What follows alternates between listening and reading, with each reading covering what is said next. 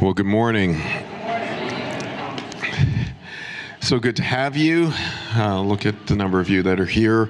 Welcome for those that are coming into the sanctuary. It's good to have you, and welcome on this day. This is the day that the Lord hath made. Let us rejoice and be glad in it. Let us spend time really rejoicing. So I just got a couple of announcements. Next week, next Saturday, March 2nd at 9 a.m., there are flyers out on the table, but Nick Izzy is going to be doing a presentation, a long-term financial planning and aging issues presentation. It is free. It's being brought to you by us here at the chapel, but also Community Blend. And so I'd encourage you to come. It is from 9 a.m. to 12 p.m., and there's light breakfast served. They always have to bring the food in. Talking about food, I want to thank Kathy Halpin and her group. Last week, we had our welcome team luncheon, and of course, they did a phenomenal job, so thank you so much for that. For those that want to be part of our welcome team, you see people at the doors. They welcome you as you come into the church. There are people on the welcome team. There are people that are on the doors here in the sanctuary. If you have any desire to be part of that team, we would love it if you would reach out to us. You could reach out to myself, Karen Alpaw, who's out there in the door right now, or Scott Thompson, any one of the three of us. We would love to have more members of the team, but we do have a great team here, so I really appreciate them. Just a couple of prayer requests. There's many of them. Each one of you that came into the sanctuary should have received a flyer. It will list several things that are going on. One, right after our service this morning, we're going to have our annual business meeting. So members, there are sheets outside. You should have signed in to note that you're here. If you didn't do that, just do that at the end of the service. And for those of you that are not members or new to the church and you just want to learn more about our church, please feel free to stay. We'll be talking a little bit of business, but you'll get a sense of what's going on here. Intercessory prayer also happens on Sunday mornings before church, before Sunday school at 9 a.m. in our conference room in the back. We would love it if you would come. A couple of announcements. Or a couple of things I want to put on the radar. Linda Matthews is going to be, I believe, starting chemotherapy this week. So just please keep her in prayer as she is battling this disease, and we pray the same for Diana Kelly as she goes through her struggles. We pray that you be lifting them up. One of our former members, Marty Nyland, also has been battling cancer. Now our brother is in the hospital and he's got double pneumonia, so if you could be thinking about him and praying for him. One other thing, we've had some issues with the sound this morning, so if you see the sound going in and out, just don't be worried about it. They got a great crew back there, and they'll figure it out. And I forgot I'm wearing my sweater today. That's probably not a good thing either. But let me pray for us, and let us get started. Father, you are such an amazing God. I thank you for the fact that you're always available to us. You're always here.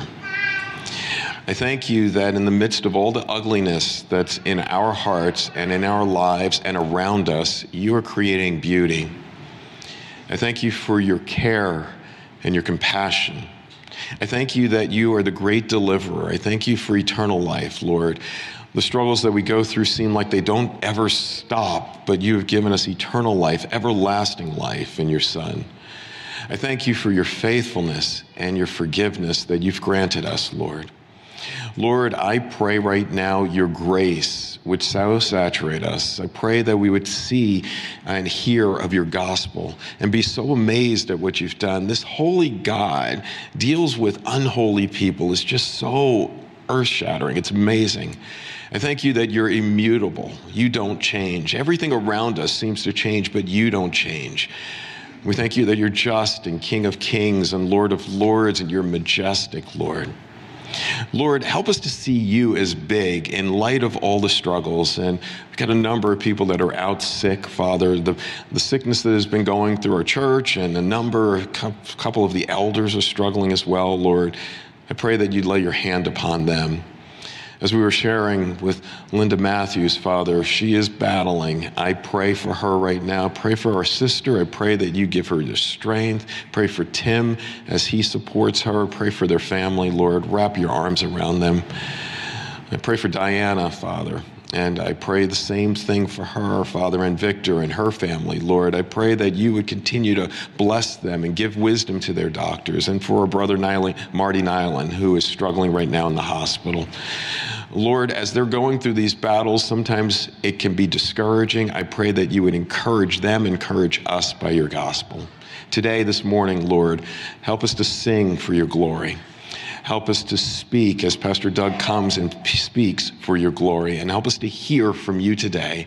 And help us to reflect you in all that we do, all that we say, for your glory, for your honor, for your majesty alone. In Jesus' name, amen. Amen. Good morning, everyone. Would you stand and sing with us this morning?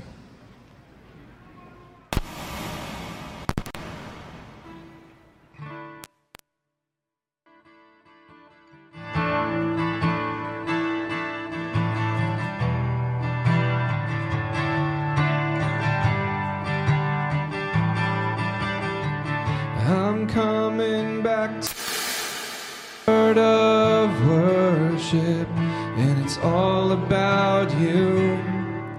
It's all about you, Jesus. I'm sorry, Lord, for the thing I've made it. When it's all about you, it's all about you. Let's sing it again.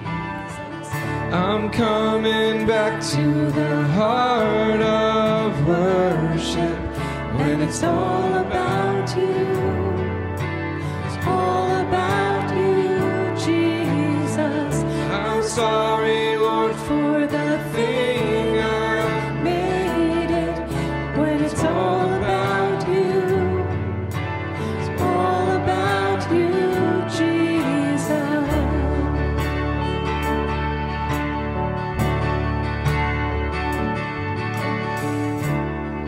When the music fades, all is stripped away, and I simply come, longing just to bring something that's of worth, that will bless your heart.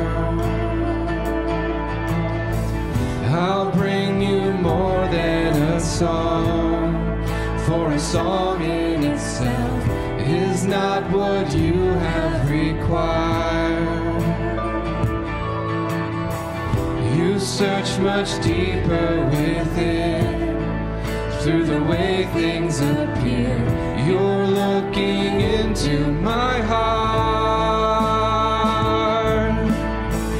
I'm coming back to the heart of worship, when it's all about you. All about you, Jesus. I'm sorry, Lord, for the thing I've made it. When it's all about you, it's all about you, Jesus.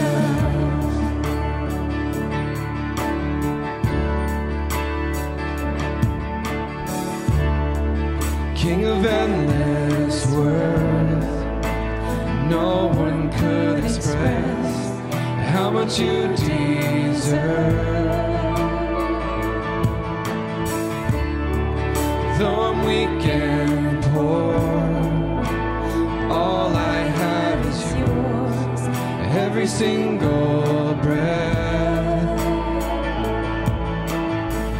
I'll bring you more than a song, for a song in itself is not what you have required. You search much deeper within, through the way things appear. You're looking into my heart. I'm coming back to the heart of worship, and it's all about you. all about you, Jesus. I'm sorry, Lord, for the thing I've made it. When it's all about you, it's all about you, Jesus. I'm coming back to the heart of worship, and it's all about you. It's all about you, Jesus. I'm sorry, Lord, for the thing I've made it. When it's all about you, it's all about you, Jesus.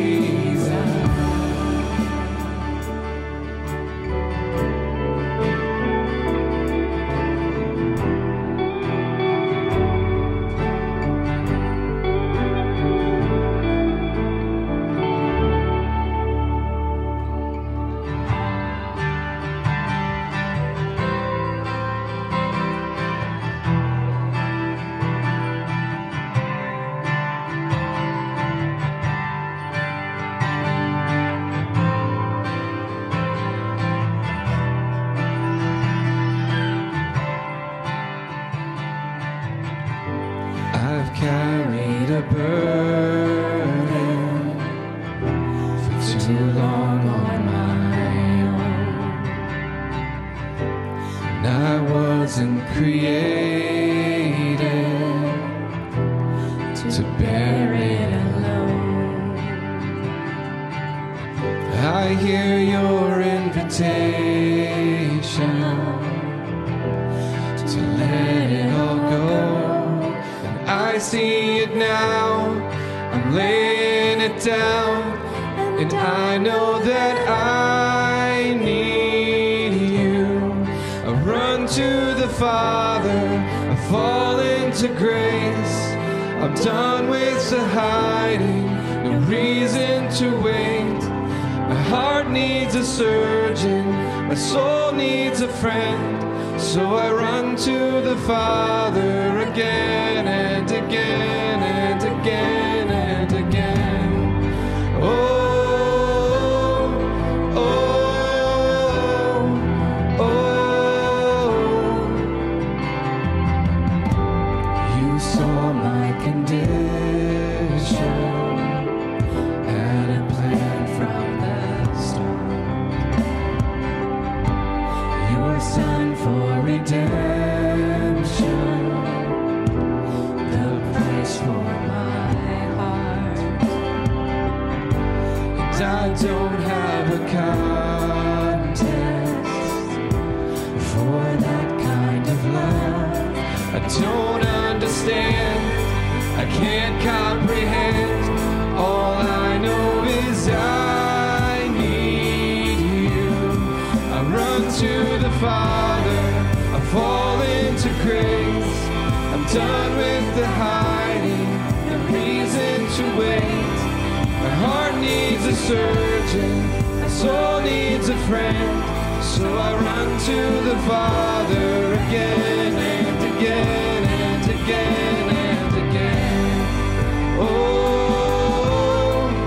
oh, again and again and again and again.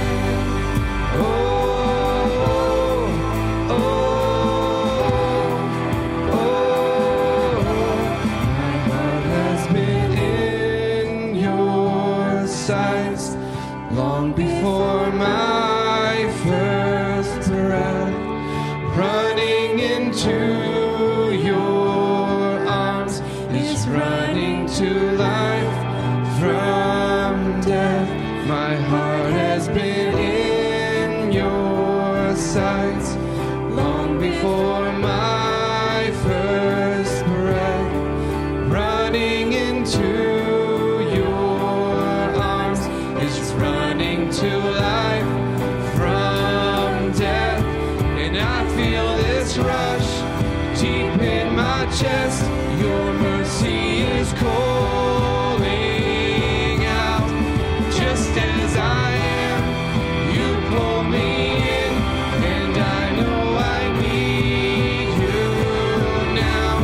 I run to the Father, I the grace. I'm done with the hiding, no reason to wait. My heart needs a surgeon, my soul needs a friend.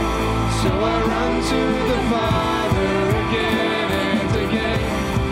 I run to the Father, I fall into grace. I'm done with the hiding, no reason to wait. My heart found a surgeon, my soul found a friend. So I run to the Father again and again and again and again. Oh, oh, again and again and again and again. Oh, oh, oh, again and again.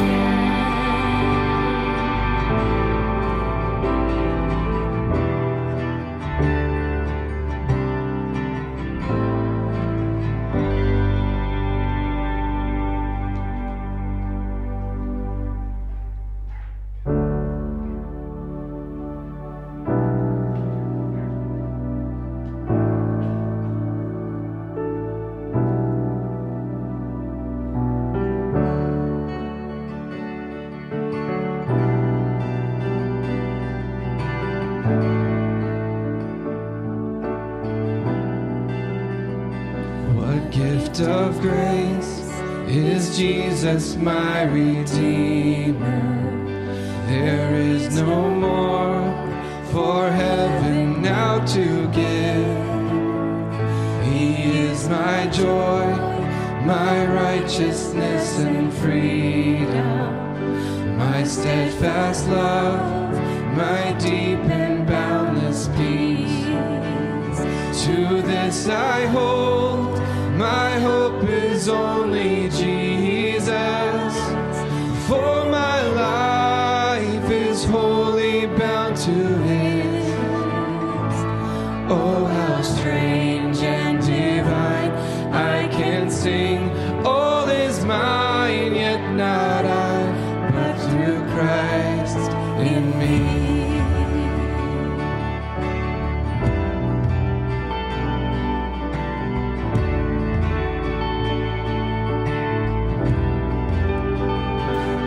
Night is dark, but I am not forsaken, for by my side the Savior, He will stay. I labor on in weakness and rejoicing, for in my need His power is displayed. To this I hold, my shepherd will defend me.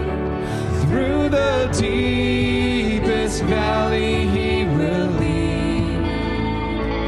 Oh, the night has been won, and I shall overcome, yet not I, but through Christ in me.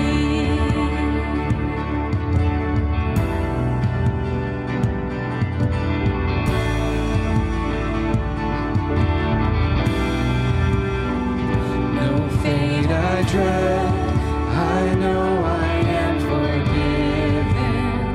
The future sure, the price it has been paid.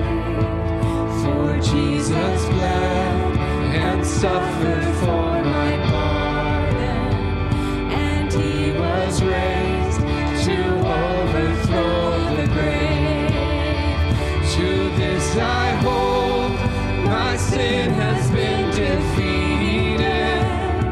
Jesus now and ever is my plea.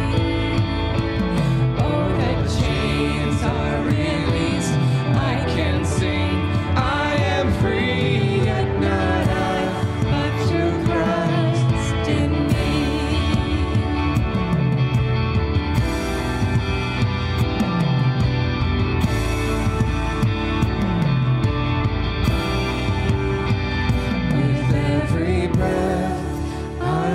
To follow Jesus, for He has said that he will bring me home. And day by day, I know he will renew me until I stand with joy before the throne. To this I hold, my hope is only Jesus. All the glory evermore to him. When the race is complete, still my lips shall repeat, yet not I, but through Christ in me. To this I hold, my hope is only Jesus. All the glory evermore to him. When the race is complete, still my lips shall repeat, yet not I, but through Christ in me. When the race is complete, still my lips shall repeat, yet not I, but through Christ in me. Yet not I, but through Christ in me.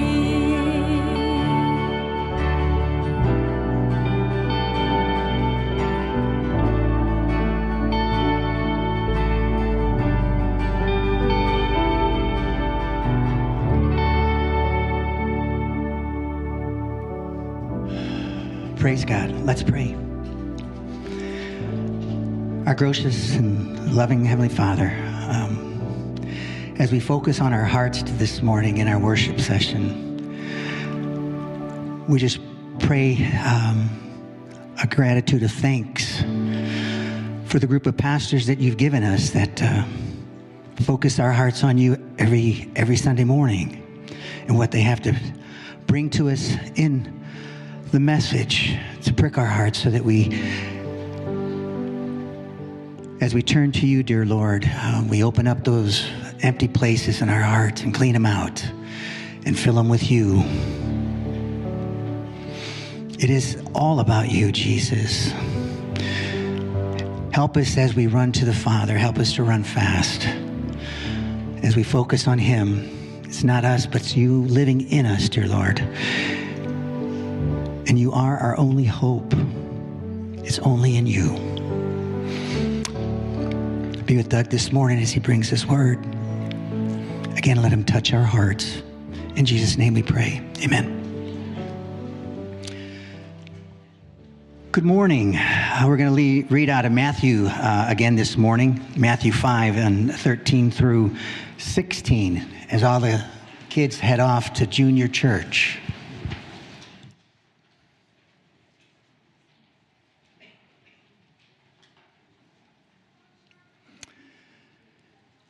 You are the salt of the earth, but if salt has lost its taste, how shall its saltiness be restored? It is no longer good for anything except to be thrown out and trampled under people's feet. You are the light of the world. A city set on a hill cannot be hidden, nor do people light up a lamp and put it under a blanket in their basket, but on a stand, and it gives light to all in the house. In the same way, let your light shine before others so that they may see your good works and give glory to you, Father, who is in heaven.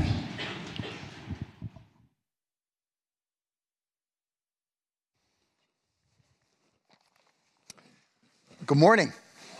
It's great to see everybody here today.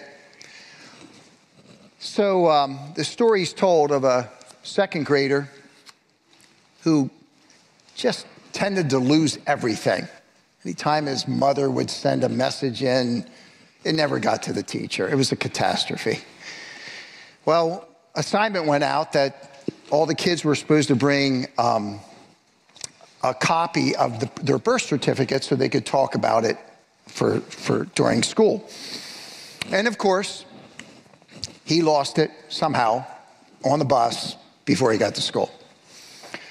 So he's real nervous. He knows he has to go up to his teacher and say something. So he approached the teacher's desk and he said, "Teacher, I forgot my excuse for being born.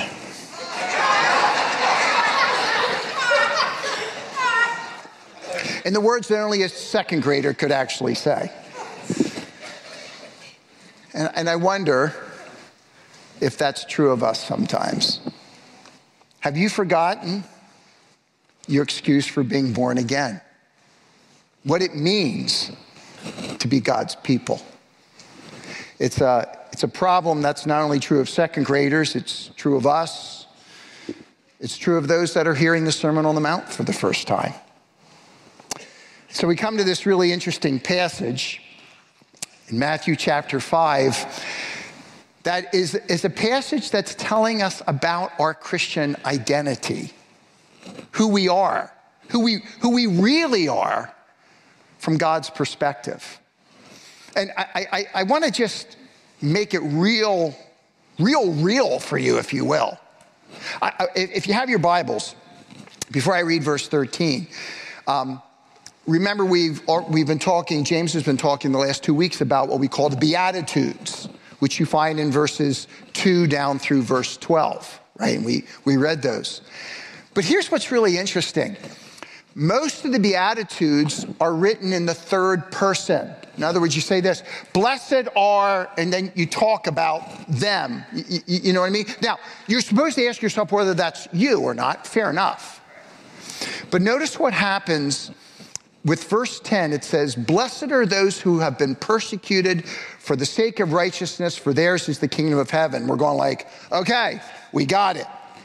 In verse 11 and 12, he turns it from third person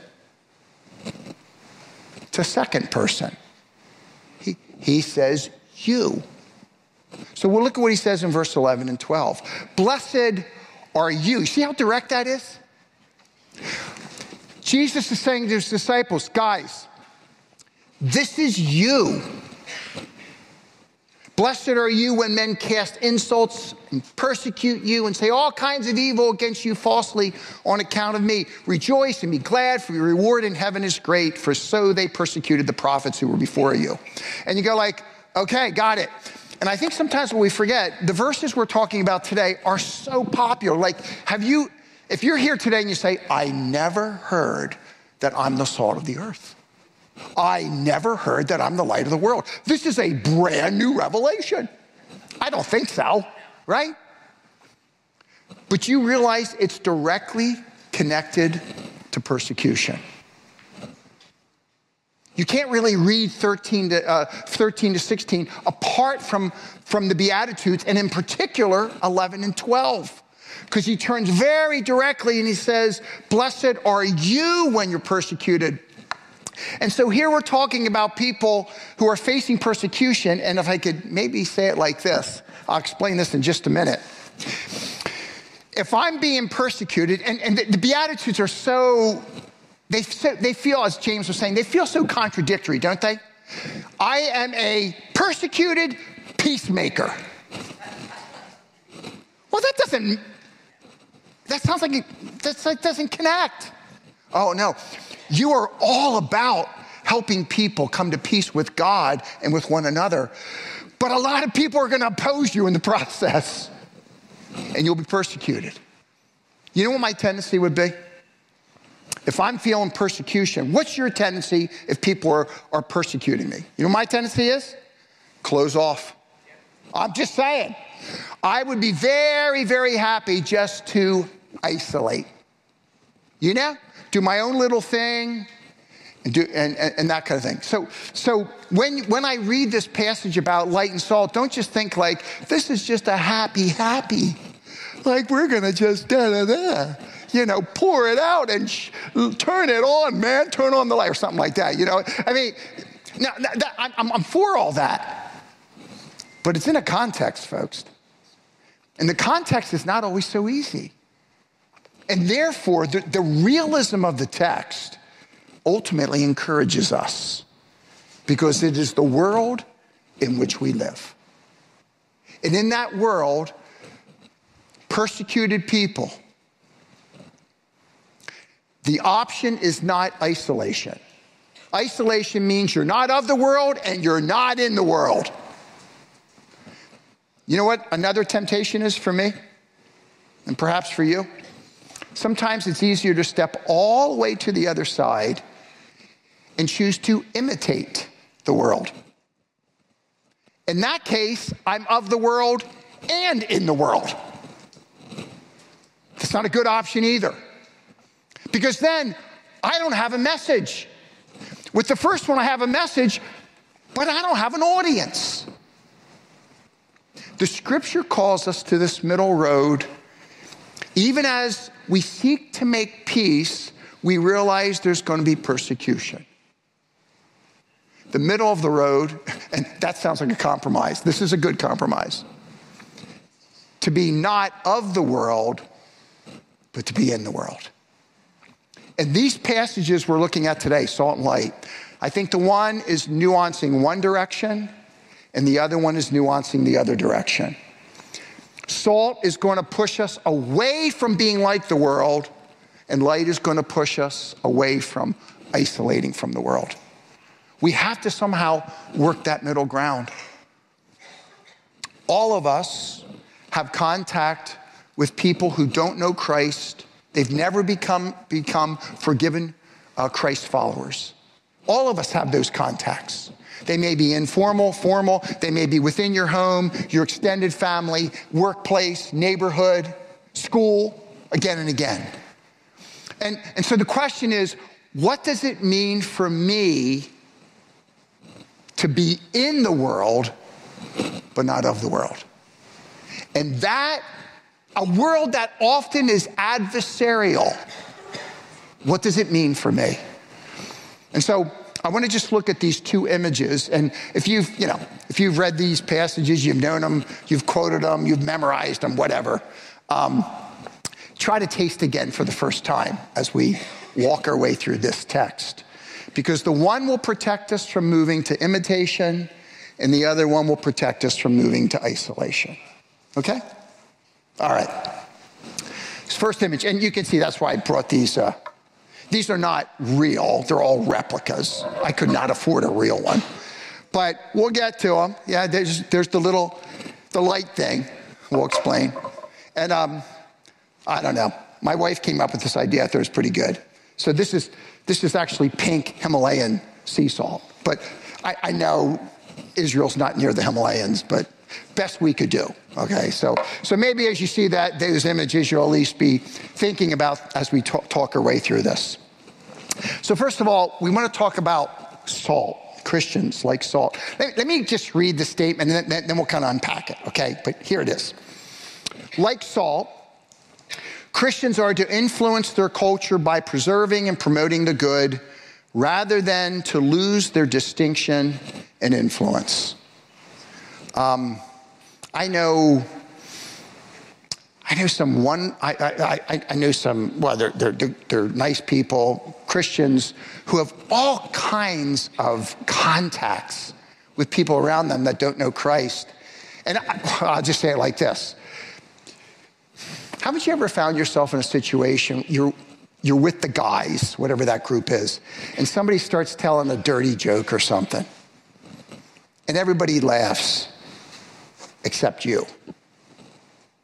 I mean, it's hard, isn't it? I mean, it's easier just to go, you say, well, I just laughed a little. Not too much. Because you think to yourself, do I want to be a prude right now? I mean, that's what you think. And we have those temptations all the time. And God calls us this distinction. So listen to what he says. He's going to move from the reality of the presence of the Christian identity to the tragedy of losing it. The reality first. Look there again at verse 13. You are the salt of the earth. Well, I don't feel like salt. I know. But if you're a Christian, you have the Spirit of God in your heart, your soul, who is constantly at work making you like Jesus Christ by convicting you, by encouraging you, by pointing you back to the Word. And the Spirit is just constantly at work. Christ is your Lord. God is your Father. And all of that is so rich and powerful in your life. And he says, look, whether you feel it or not, you are the salt of the earth. Now, Salt was used a lot of different ways in antiquity. And scholars, boy, they get, man, commentators, I don't know, you have to make money, so you have to say something new, I suppose. But man alive, do they argue about all kinds of things here. What does salt stand for? Sometimes salt was used in antiquity just to preserve meat, fish, that kind of thing. You'd put it in salt. It was very, very, very common. So you would preserve food with it. Sometimes it's used to purify things. It's tasty. It's a condiment. We all enjoy it. So it can be used in a variety of ways, and I'm not so sure that Jesus is just focusing on one of those. I think he's thinking more broadly. Salt has this sense of both preserving or restraining so that things aren't as bad as they could be if you weren't here. And then again, on the other hand, tasty and purifying. They promote the good. And so he says, that's who you are. You are meant to be God's man or woman in a particular place at a particular time so that people get a sense of who God is. And by your very presence, Tim and I have talked about this, and I've had the same experience, but I remember Tim sharing this before, that when he was doing some stuff, I think, with in his business, he met some people and cursing up one street down the other, and all of a sudden he says, yeah, I'm a pastor at the chapel. Whoa. right. Yeah, pastor, sorry, man. Hey, I do that too. And they found, whoa, hey, you're one of those guys. Well, there is a restraining element there. I mean, it's not getting them into heaven or anything, but it is at least holding something back a little bit. Yeah, we restrain and we promote the good where people, you actually let them realize, taste and see that the Lord is good. And they can look at your life and they can say, that person has it together. Not perfectly, none of us do. But what is it that they have? You see, salt can both promote the good and preserve the evil. But there's tragedy that can occur. Look at what he goes on to say. If the salt has become tasteless, or literally it's the word dull. Sometimes it's used for a fool. You know the word moron? It comes from the Greek word. And so next time, so I'm just quoting Greek now, but and it just means you're dull. There's this standard of wisdom and you're like the opposite. And the salt can be dull and it can lose its taste. We try to watch our salt intake in the Finkbeiner home, as you probably do too, especially as I get older. So we try to come up with other herbal things. But look, you know what it's like to get eggs and there's nothing on those eggs. Nothing. They're just kind of, they're harder to eat, to be honest with you. It's nice to have a little bit. So I go with like Himalayan salt or something like that because I say, at least to myself, I think it's healthier. And then I can put it on. Right? I mean, that's kind of what we do. But what happens if salt loses? It becomes dull. And you may say, well, I know science. And sodium chloride cannot lose its saltiness. It's impossible. And you know what? You're exactly right. But in the ancient world, they would often get their salt from the Dead Sea. And that particular, and there'd be these huge, what looked like salt clumps. But it was often mixed with salt and other kinds of minerals, like gypsum, which you shouldn't eat. And what would happen with these blocks, people would think that the whole thing is just salt, when in reality it's a mix, and it would get wet, and the salt would just literally wash away, and all you'd have left is this hunk of gypsum and other minerals like that. And you couldn't use it for anything. And so he says, if this block no longer is what it was intended to be, which is salt, what's it good for? It's good for nothing anymore except to be thrown out and trampled underfoot by men. So I don't know, if you're in an area that's muddy, you can just throw a bunch of it down and at least maybe you won't slip so much or something. That's the only thing it's good for. They're really strong words, aren't they? If Doug Finkbeiner, in the culture around me, lives just like the culture around me, I've become completely dull and I have no impact. And you can't use me as a condiment, and you can't use me as a preserver, you can't use me for anything. But the only thing it's good for is to throw it out and let people trample on it.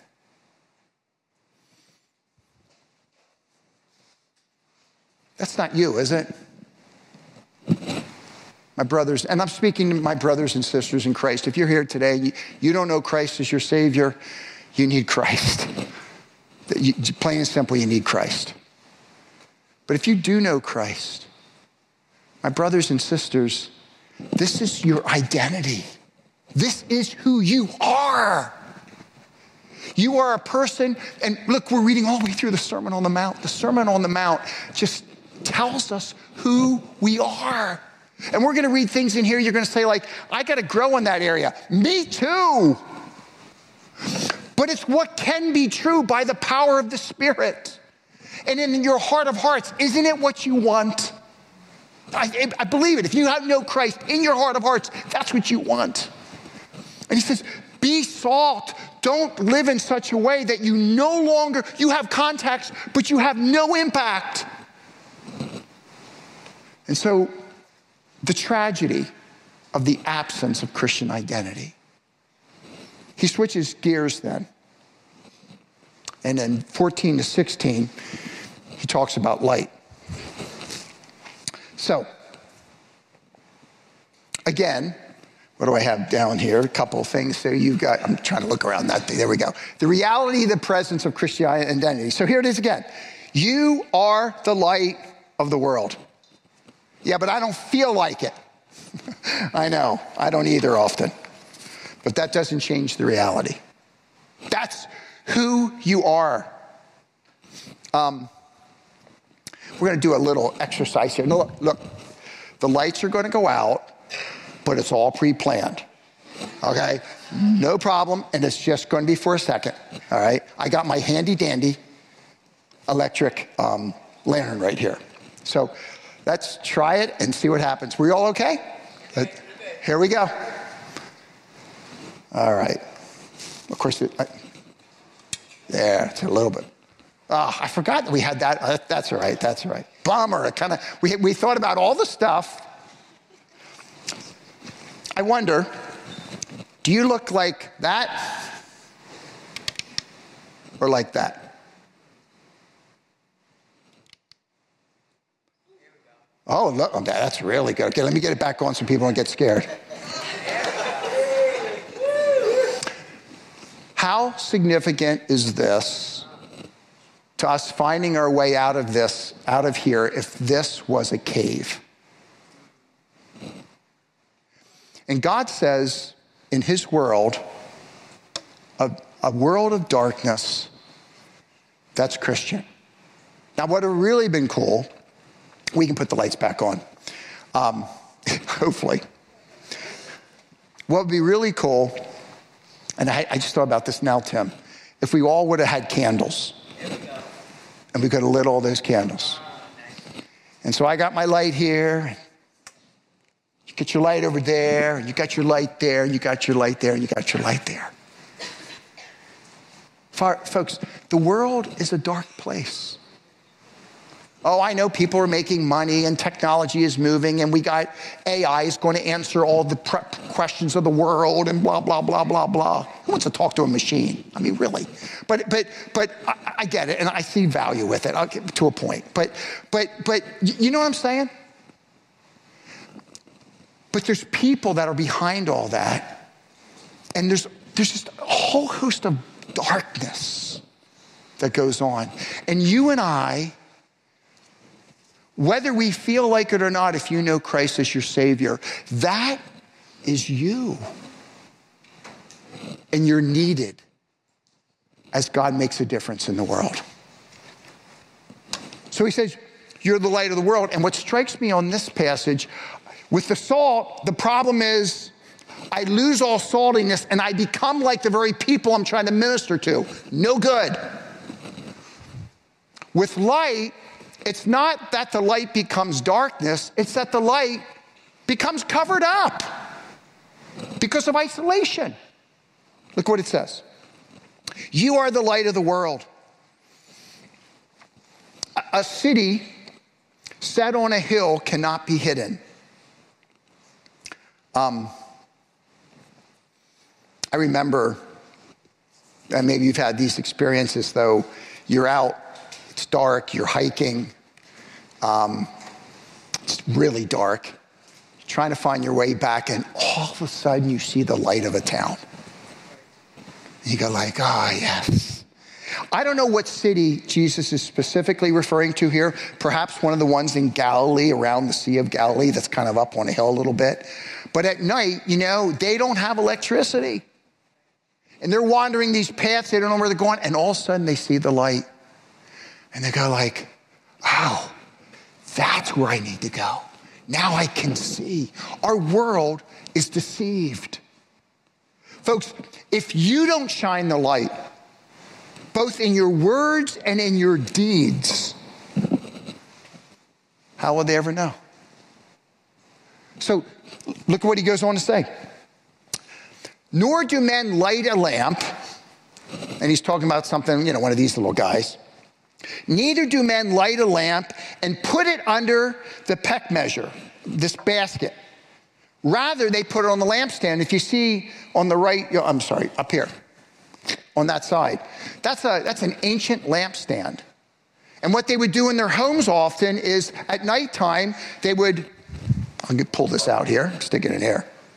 They'd have their little wicks and the oil, and they'd turn that on, and so it would light the whole room. They'd put it up on one of those lampstands so that the whole room would be illuminated. And that's all they had. But that was something. That made a big difference.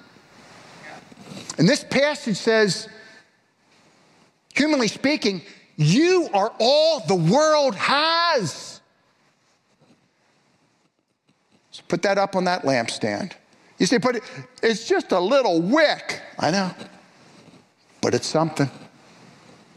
And that little something, by God's grace through his Spirit, can make a big difference. You are the light of the world. If you put that under a basket, you don't do that. You put it on a lampstand, and then it gives light to all who are in the house. Most of their homes were just one-room homes. You go like, oh, really? One little candle doesn't work in my home. Yeah, they're not Americans. Ancient world, most people, one room, that's it. So it would actually light that whole house in their case. And here's his application in verse 16. Let your light shine before men in such a way that they may see your good works and glorify your Father who is in heaven. That's pretty simple, but it's really profound. When your light shines, and your light, it's interesting, the imagery of light, think about the imagery of light in the Bible. Matter of fact, I'm going to have you look at something here for just a second. When you think of light, who do you think of first? Jesus. Well, yeah, and you can go back to the Old Testament and talk about God, Father, and so, but yeah, you think of Jesus. Go back for just a second, Matthew chapter 4. Jesus' ministry is just about to begin. And listen to what is said in Matthew chapter 4, verse 15 and 16. 14, 15, and 16. Matthew says this, Jesus Christ has come on the scene, and listen to what he says. This was to fulfill what was spoken through Isaiah the prophet, saying, the land of Zebulun, the land of Naphtali, by the way of the sea beyond the Jordan, Galilee of the Gentiles, listen, the people who were sitting in darkness saw a great light. And to those who were sitting in the land and in the shadow of death, upon them a light has dawned. Do you see what Matthew is saying? The world is dark. And Jesus comes on the scene. And as John tells us in John chapter 8, Jesus is the light of the world. And yet, he uses that same expression for you and me. Isn't that interesting? Well, this is Jesus, right? Yeah. And my wife and I were thinking about this. We were driving up here last night. And again, if you're a science buff, you can correct me here, but I'm pretty sure we're right on this. There is no light on the moon. It merely reflects the sun. That is the perfect analogy of how light works. Jesus is the light of the world. We as the moon can so reflect him that you can call us the light of the world only because he is the light working through us. It's not generated from me. It comes from him through me. So much so that over in Acts chapter 13, when Paul is actually ministering, he goes back to another one of the servant songs that talks about Christ as the light. And he says, we are the ones who are to bring light to the Gentiles. And sometimes I've thought about that and I thought, no, wait a second, Paul. That Isaiah passage is talking about Jesus. And you're saying it's you. And Paul's saying, yeah, it's Jesus through me. That's how it works. You are the light of the world. It doesn't start with you. It starts with him through you out. And it's not merely my words. It's my life. What happens if I can give you the Romans road down one side and up the other? And I'm unkind to my wife, and I scream at coworkers, and I'm unkind to my neighbor. Who's going to listen? Now, this passage says, look, what you're reading in the Sermon on the Mount, that's what God wants to do in your life. And if you're a Christian, God can make that a greater reality. And so when you pull into somebody's life and you share Christ with them, you do it in such a way that they say, he's talking to me about somebody who can really change you from the inside out. And when they look at that, they're going to say, Finkbeiner doesn't do that of himself. I know Finkbeiner. That must be God doing something in him. And so they don't glorify me. They glorify the one who's the source of what I'm actually doing. So he says, you are the light of the world. Don't isolate and put it under a basket. Don't, well, that's another one there, but yeah, I guess. Don't turn it off. Turn it on like the moon, which reflects the reality of the sun in all of your relationships. And when you do that, people will know by what you say and what you do that it's not you. It's your Father. First time the word Father is used in the Sermon on the Mount. It occurs 20 times in the Sermon on the Mount. He is our Father who loves us, who is there to transform us, who can transform us. So you want people to glorify the Father who is the source of all the stuff they see in your life. That's the way it's supposed to work. And when we do, folks, God is big. I mean, what's it mean to glorify God? Growing up, sometimes I would say, we got to glorify God. It's one of those kind of fuzzy words, you know? Like, glorify God, yeah, whatever. Bless God. It's one of those fuzzy ones, right? To glorify God means to make him big. And when he works through you, through your works and your words, and you seek to live out who you are out loud, God is big. And at the end of the day, that's all that matters. There's going to be a flip side in chapter 6 where it's going to talk about people doing religiosity for themselves. That's something completely different. This is a sincere heart that so loves God that they want other people to see what God can do through my life to impact them. And my prayer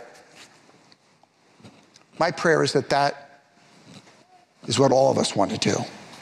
So let me give you the long one and I'll give you the short one. Here it is. Like salt and light, Christians are designed to influence the culture around them by speaking the gospel of the kingdom and living as true Christ followers, rather than isolating from or imitating the culture, so that God is glorified through our God-empowered and Christ-centered words and deeds. That's what God wants to do. Christian, be who you are. That's who you are. I don't feel like it sometimes. If you know Christ, that's who you are. That's what he's transforming you into. Live your Christian identity out loud. Our world desperately needs you. I'm going to pray here in just a moment. And as I go to prayer, I'm going to wait about 45 seconds to a minute. And I'd like you to think for just a moment, who in your life, or could be a group of people, who are some people in your life that God's Spirit right now is putting his finger on and saying, I want to use you with them. I want you to live your faith, your identity out loud with them. Who would be number one? And then, how might God want you to begin influencing them in a way that honors him? Does that make sense? Identify people and begin strategizing as God's Spirit is at work in your heart. So what does that mean for me? Because we are never to isolate from the world, neither are we to imitate the world, but rather by the power of the Spirit to influence the world by our words and our deeds. Let's pray.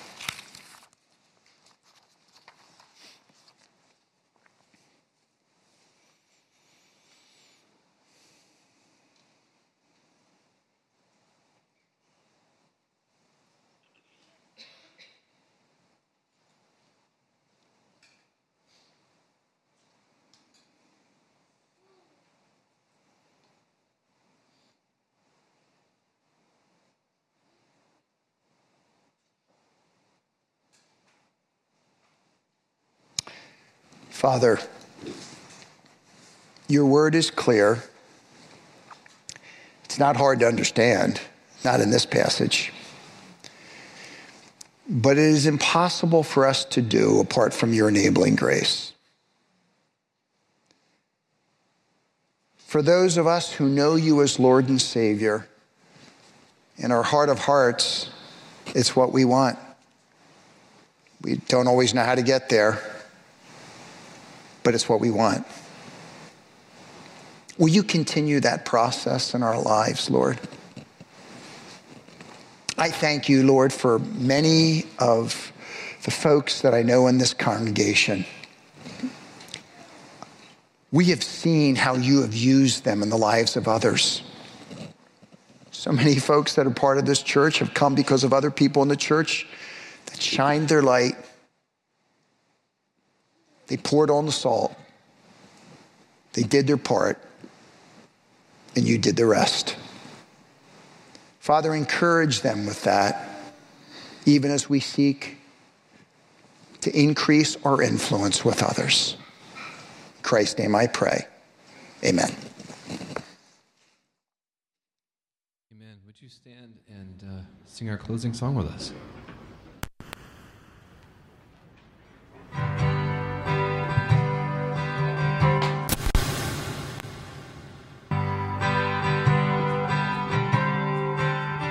Oh, I've heard 1,000 stories of what they think you're the tender whisper of love in the dead of night. Then you tell me that you're pleased and that I'm alone. You're a good, good Father. It's who you are. It's who you are. It's who you are, and I'm loved by you. It's who I am. It's who I am. It's who I am. Oh, and I've seen many searching for answers far and wide, but I know we're all searching for answers only you provide, 'cause you know just what we need before we say a word. You're a good, good Father. It's who you are. It's who you are. It's who you are, and I'm loved by you. It's who I am. It's who I am. It's who I am. You're a good, good Father. It's who you are. It's who you are. It's who you are, and I'm loved by you. It's who I am. It's who I am. It's who I am. You are perfect in all of your ways. You are perfect in all of your ways. You are perfect in all of your ways to us. You are perfect in all of your ways. You are perfect in all of your ways. You are perfect in all of your ways to us.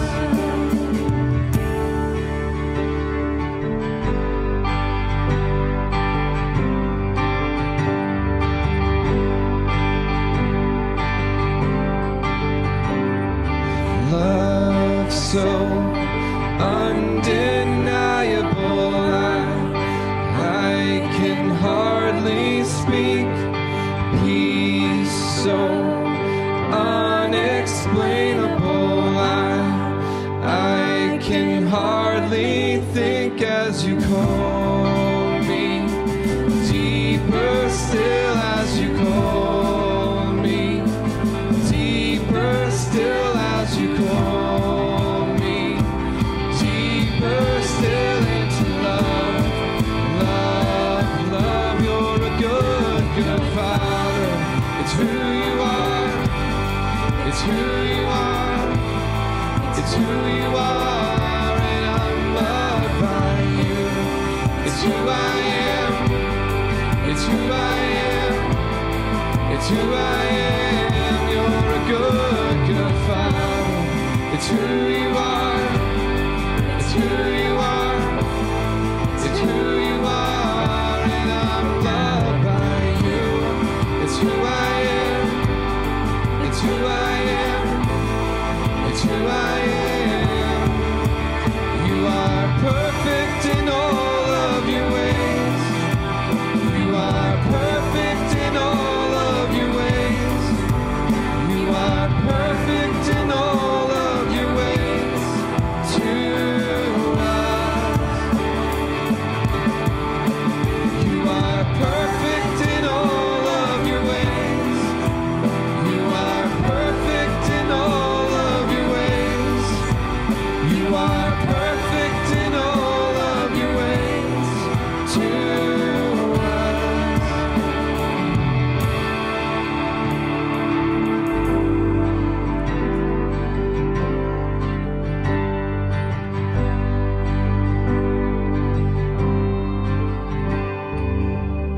Heavenly Father, Lord, thank you for this morning where we have the opportunity to pour out our praises to you. Coming back to the heart of worship, Lord, emptying out our ourselves so that we can focus on you just more deeply. Lord, I pray that the words that we sing each and every Sunday, Lord, would resonate in our hearts. Let these be the songs on our lips this week, Lord, that we may be excited to come back next week and hear more, Lord, about your word and how it applies to us in our lives. Father, Lord, I just thank you so much for this church, Lord, that speaks the truth, the real truth. Father, there's no compromises here. And Lord, I pray that, Lord, as we just carry on through the winter and we're all stuck inside and getting sick, Lord, I just pray that you would give everybody just the endurance we need to get through us until we can enjoy the sun again, get our kids outside so they're not so sick. Lord, I pray that you would just lift up those who are not feeling well, Lord, and Father, just help us to just get through the rest of the winter. In Jesus' name, amen.